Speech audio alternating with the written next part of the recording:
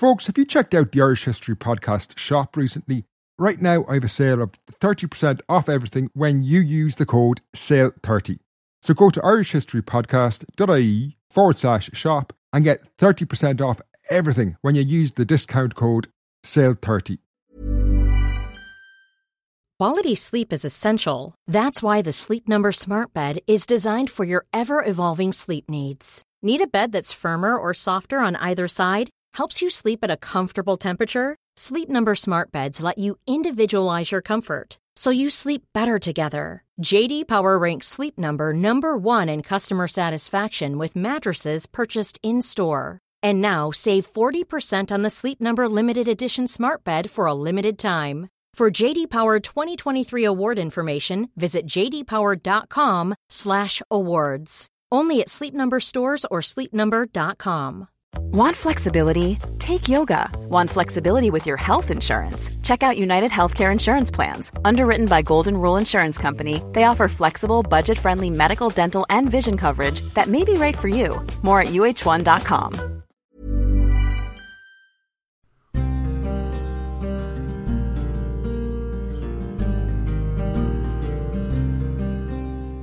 Hello and welcome to the Irish History Podcast. My name is Finn Dwyer, and this is The Norman Invasion, Part 10, The Return to War. In the last show, we followed King Henry II through his relatively peaceful visit to Ireland in the winter of 1171 to 1172. During his 6-month stay, he solidified the Norman presence on the island, and their future seemed far more stable. This show opens as Henry leaves Ireland, and the relative peace and stability he had instituted proves to be somewhat illusory.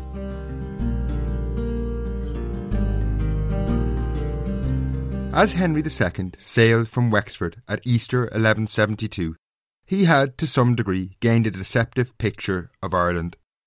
During his stay, the island had been more peaceful than it had for decades. Despite the incessant warfare engulfing Ireland since the 1150s, no one had attempted to fight Henry. However, the lack of resistance was largely due to the fact that the king had arrived in Ireland with a massive army of well over 4,000 soldiers of all ranks. Had Henry not been backed by such overwhelming force, many of the Gaelic kings who had submitted him might have adopted a slightly more aggressive attitude. His visit had also coincided with the very harsh winter of 1171, another factor which mitigated against war. However, Henry could not stay in Ireland indefinitely, and bad and all as the Irish weather is, it did improve as well. However, as Henry departed Ireland, he was not thinking about the potential problems that might arise due to his absence. He was heading home towards nothing short of a political tsunami. In northern France, 2 papal legates were waiting for him, where he would have to answer accusations of his involvement in the assassination of the Archbishop of Canterbury, Thomas à Becket, back in December 1170. If this went wrong, Henry could find himself excommunicated.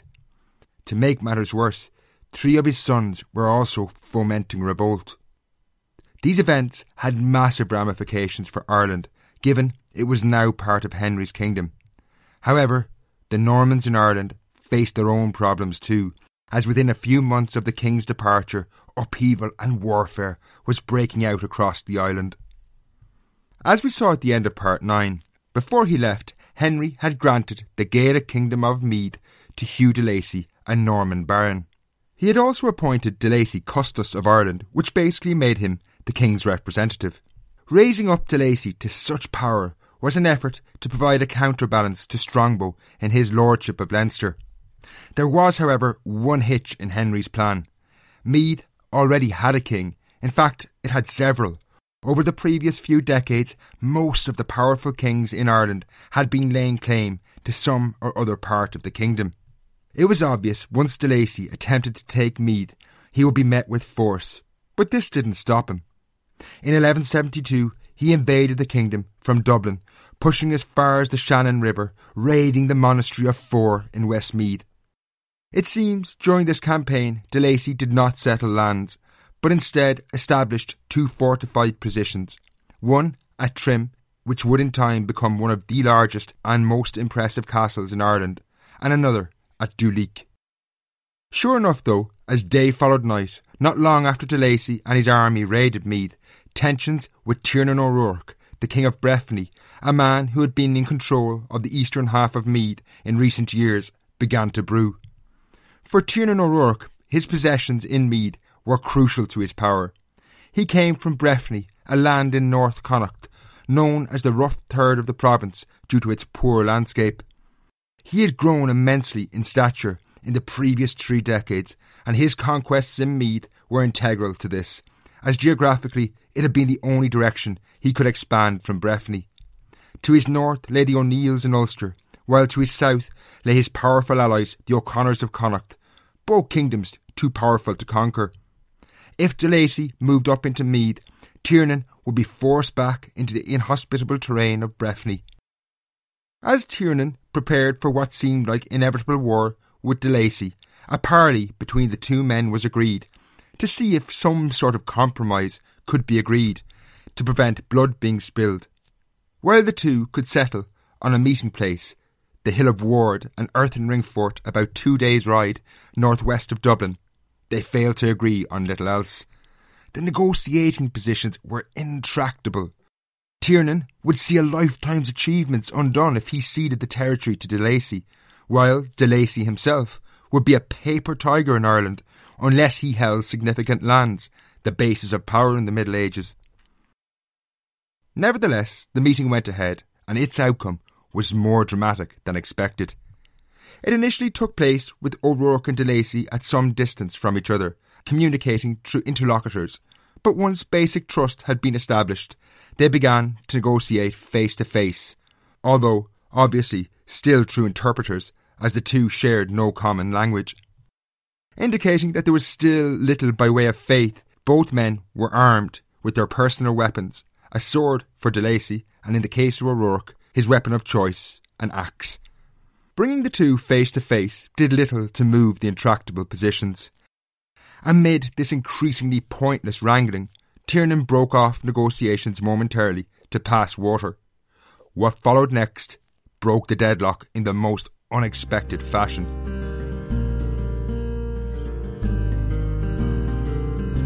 As Tiernan O'Rourke left the negotiations to relieve himself, the Normans claimed that he made some form of signal to his warriors then at some distance from where he was parleying with de Lacy, after which they launched an attack.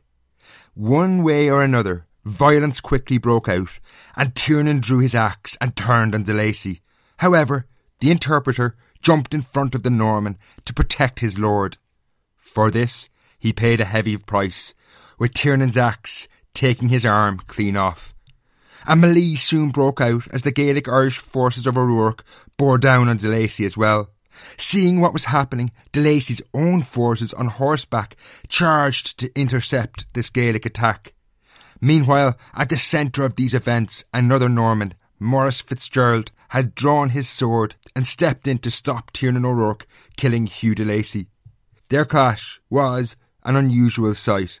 Neither were young men, both were in their 60s, indeed Tiernan was pushing 70. Around the dance of death between these two older men, a large struggle saw both men's supporters engaged in battle, but this soon turned against Tiernan O'Rourke's supporters. Yet again, the Norman advantage of using heavy cavalry was proving decisive. Tiernan, realising he could not win, fled. Mounting a horse, it seemed he was about to make good an escape from this disastrous altercation, when both rider and horseman were impaled together by the lance of a Norman knight, Griffin Fitzgerald. Tiernan O'Rourke, the man who had a predilection for making enemies since he had emerged as a major figure in the 1120s, finally ran out of road and died at the Hill of Ward, becoming the first high-profile Gaelic figure to be killed at the hands of the Normans. However, after his death, the Normans were not finished with him. Tiernan was about to become an example. The Gaelic Irish annals, which outline a very different series of events, it should be said, whereby Tiernan was the one ambushed, tell us that he was beheaded and his head and his body were carried ignominiously to Dublin. The head was raised over the door of the fortress, a sore miserable sight for the Gael. The body was hung elsewhere, with its feet upwards. Regardless of who had been the first to draw swords, and it should be said, both men were well capable of it, the death of Tiernan O'Rourke was a major moment. After Rory O'Connor, the one-eyed King of Breffni was the most significant figure in Gaelic Ireland. While there can have been few who mourned his death, given he had been an entirely untrustworthy, duplicitous and pretty brutal character, his death was a disaster for most in Gaelic Ireland. It cleared the way for Hugh de Lacy to now push into Meath and massively expand the Norman presence in Ireland. While these events threw Meath into turmoil, similar violence was breaking out as Strongbow too was trying to extend his control in Leinster.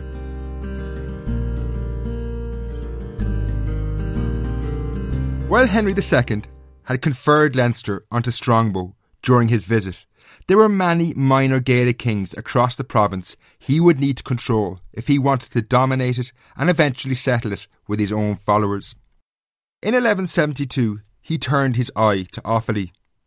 Ruled by the O'Dempseys, the kingdom did not correspond completely with the modern county of Offaly. It encompassed flat terrain in South Kildare and eastern Offaly, and then the harsh, inhospitable Slieve Bloom Mountains along the Laois-Offaly border.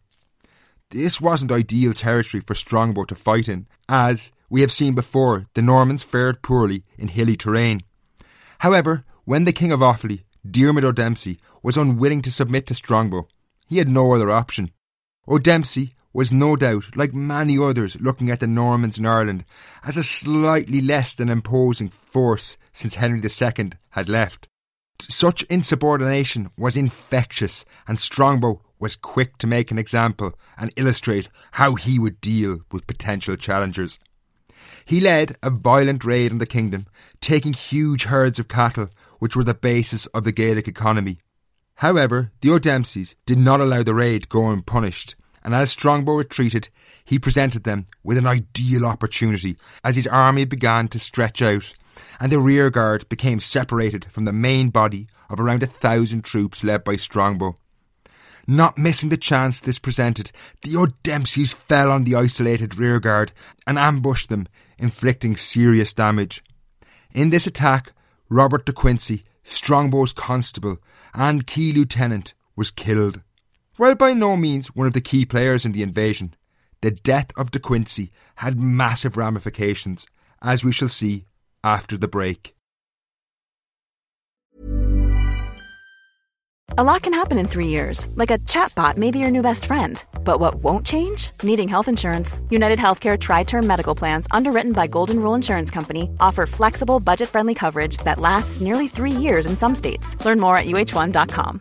Quality sleep is essential. That's why the Sleep Number Smart Bed is designed for your ever-evolving sleep needs. Need a bed that's firmer or softer on either side? Helps you sleep at a comfortable temperature? Sleep Number Smart Beds let you individualize your comfort, so you sleep better together. J.D. Power ranks Sleep Number number 1 in customer satisfaction with mattresses purchased in-store. And now save 40% on the Sleep Number Limited Edition Smart Bed for a limited time. For J.D. Power 2023 award information, visit jdpower.com/awards. Only at Sleep Number stores or sleepnumber.com.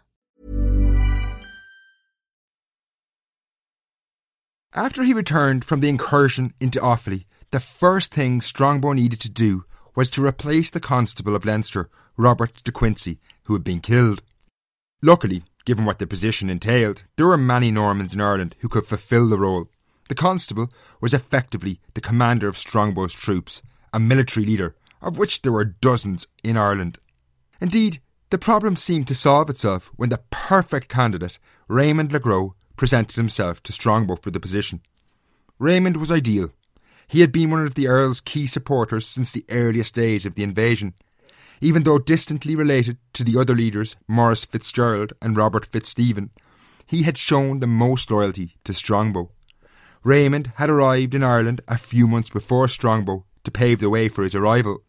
He had then gone on to win the crucial victory at Baginbun before commanding the forces at the siege of Waterford.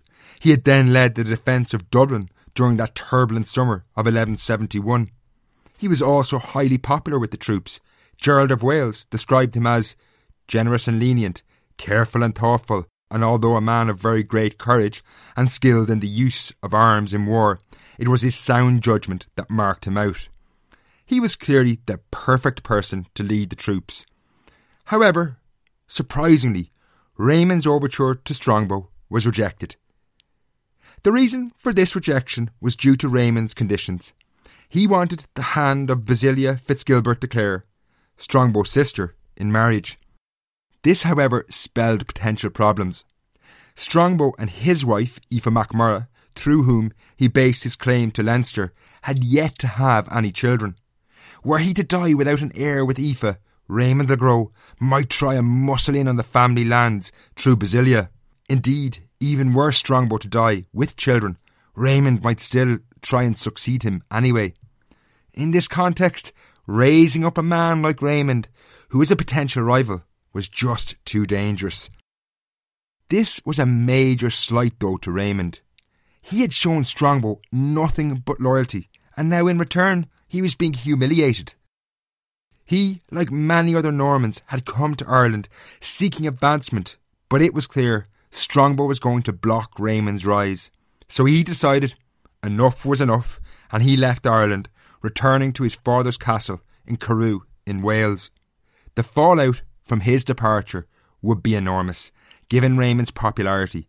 However, this would take a few months to boil to the surface, because in late 1172 the Norman world was convulsed by war elsewhere.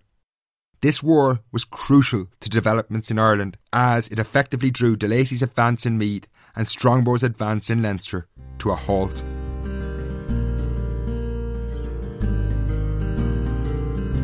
After Henry II had left Ireland at Easter 1172, he met with the papal legates investigating the assassination of the Archbishop Thomas a Becket at Avranches in Lower Normandy.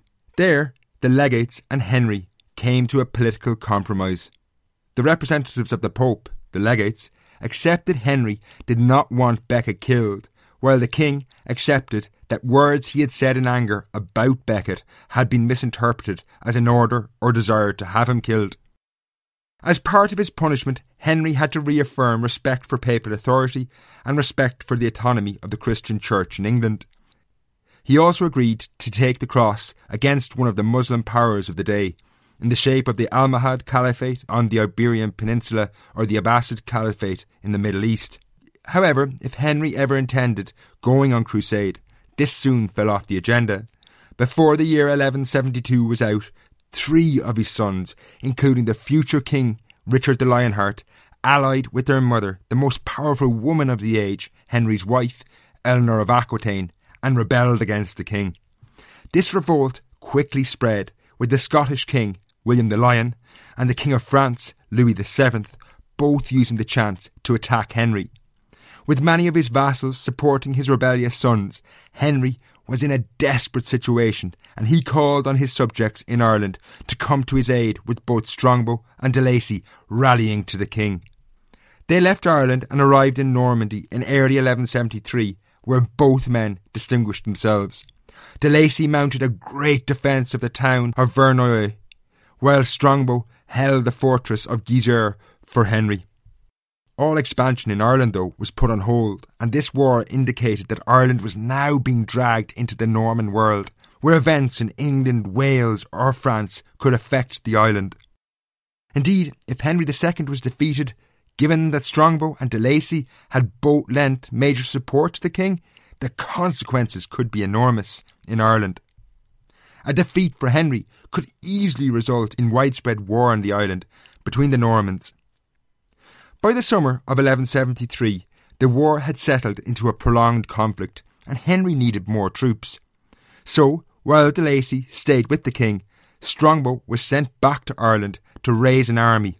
However, when he arrived, he found the island in a chaotic state. Arriving sometime in late 1173, Strongbow fulfilled his mission for Henry, mobilising more troops and sending them overseas. This saw some of the best Norman leaders leave Ireland, including Robert Fitzstephen and Maurice de Prendergast, men who had been on the island longer than anyone else and understood its problems intimately well. They went on to play a key role at the Battle of Fornham, a crucial conflict which began to turn the tide for Henry against his sons. However, there was much fighting still left to do, and Fitzstephen would remain in England well into 1174. Meanwhile, in Ireland, a major crisis was brewing on almost every front. As we saw in the last episode, the winter of 1171 through 1172 had seen horrific weather. Storms had battered Ireland, while disease ravaged Henry's army, and food shortages and famine followed. While the weather did improve in 1172, disease followed in the wake of the famine of the previous winter. Vast numbers of cattle died, something that was disastrous in terms of sustenance, given dairy products were a key source of protein. This calamity was followed then by what was described as a great pestilence in 1173, which decimated the population in the south and west of Ireland. While they tried to fend off the disease that was sweeping through Ireland, Strongbow and his Normans were increasingly in an incredibly weak position, as so many of the Norman leaders had left Ireland to fight overseas for Henry II. However, things soon got decisively worse when the ramifications of Strongbow's decision to cast aside Raymond le Gros returned to haunt him. Henry II had given Strongbow money on his return to Ireland, but this soon ran out and the army was no longer being paid. History is littered with incidences of mutiny provoked by a lack of pay, and given Ireland was racked with disease and misery, it didn't take long for the soldiers to start grumbling. Strongbow, as clever a politician as he was a shrewd army commander, immediately recognised the danger when his soldiers selected representatives and brought before him their grievances and a series of demands. The key demand was that Strongbow had to recall Raymond le Gros from Wales, or else his troops would leave Ireland, or even worse, defect to the Gaelic Irish. The latter threat of defection wasn't just an empty bluster. As we covered in Part 4, in 1169, the Norman leader, Maurice de Prendergast, had done exactly this when Diarmid MacMurrough had tried to prevent him leaving Ireland. Strongbow had no choice but to give in to the army's demands, and he wrote a letter to Raymond le Gros in Wales, asking him to return to Ireland and offering him his sister Basilia's hand in marriage. Raymond instantly agreed, given this was what he wanted all along. Within a few weeks, he was sailing across the Irish Sea with 15 ships and over 400 more troops, led by 30 knights, mainly drawn from his relatives. Even with Raymond on the way back, though, Strongbow was still in danger. Across Ireland, it was obvious the Normans were severely weakened, and there were grumblings of revolt. Indeed, Raymond only arrived at the port of Wexford just in the nick of time, as the first signs of revolt came to the surface. Gerald of Wales, the chronicler, tells us that only Raymond's arrival at Wexford stopped a planned uprising by the citizens. Having secured Wexford for the Normans, he travelled then to meet Strongbow, who was at Waterford, and the two then returned to Wexford, where Raymond was to marry Basilia. However, once they left Waterford, this town's population now revolted against the Normans, illustrating their weakened position. The governor Fritellis was assassinated, and this was followed by a bloody and violent wave of killings of Normans in the streets of Waterford. However, in the end, the Normans did manage to cling to power in Waterford, and the revolt failed. Perhaps in a sign of just how weak the Normans were at this point, they appear not to have carried out their own wave of retribution, as could be expected. After his marriage to Basilia, Raymond took up the position of Constable of Leinster and overall commander of Strongbow's troops. His immediate problem, though, wasn't the imminent threat of revolt across Ireland, but instead the morale of his troops, and this was solved in a pretty brutal manner. Raymond didn't, as we might expect, make an example of the troops who had threatened mutiny, but instead he indulged them with an orgy of raiding, violence and theft in an effort to make amends for their outstanding back pay. The victim in all this was the O'Phelans. the Gaelic family who ruled territories surrounding Waterford.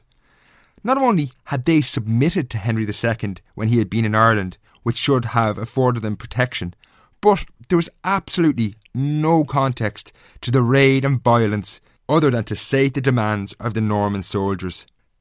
Under Raymond le Gros, the Normans swept through the O'Phelans' territories, pushing as far as the monastery of Lismore, which was raided, before they returned to Waterford, laden down with the booty of war. While this quelled the talk of mutiny, there was a serious storm brewing in Ireland.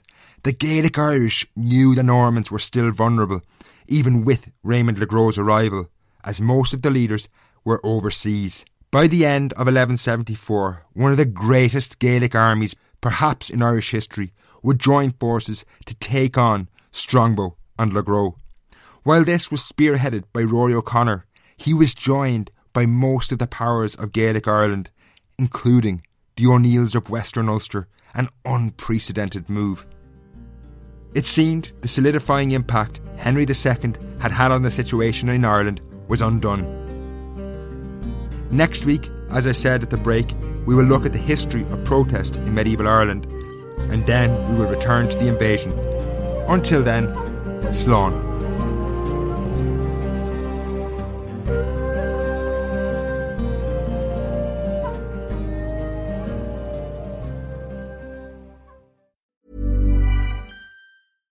Flexibility is great. That's why there's yoga. Flexibility for your insurance coverage is great too. That's why there's United Healthcare Insurance Plans. Underwritten by Golden Rule Insurance Company, United Healthcare Insurance Plans offer flexible, budget-friendly coverage for medical, vision, dental, and more.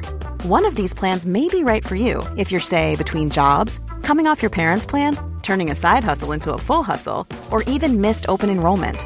Want more flexibility? Find out more about United Healthcare Insurance Plans at uh1.com.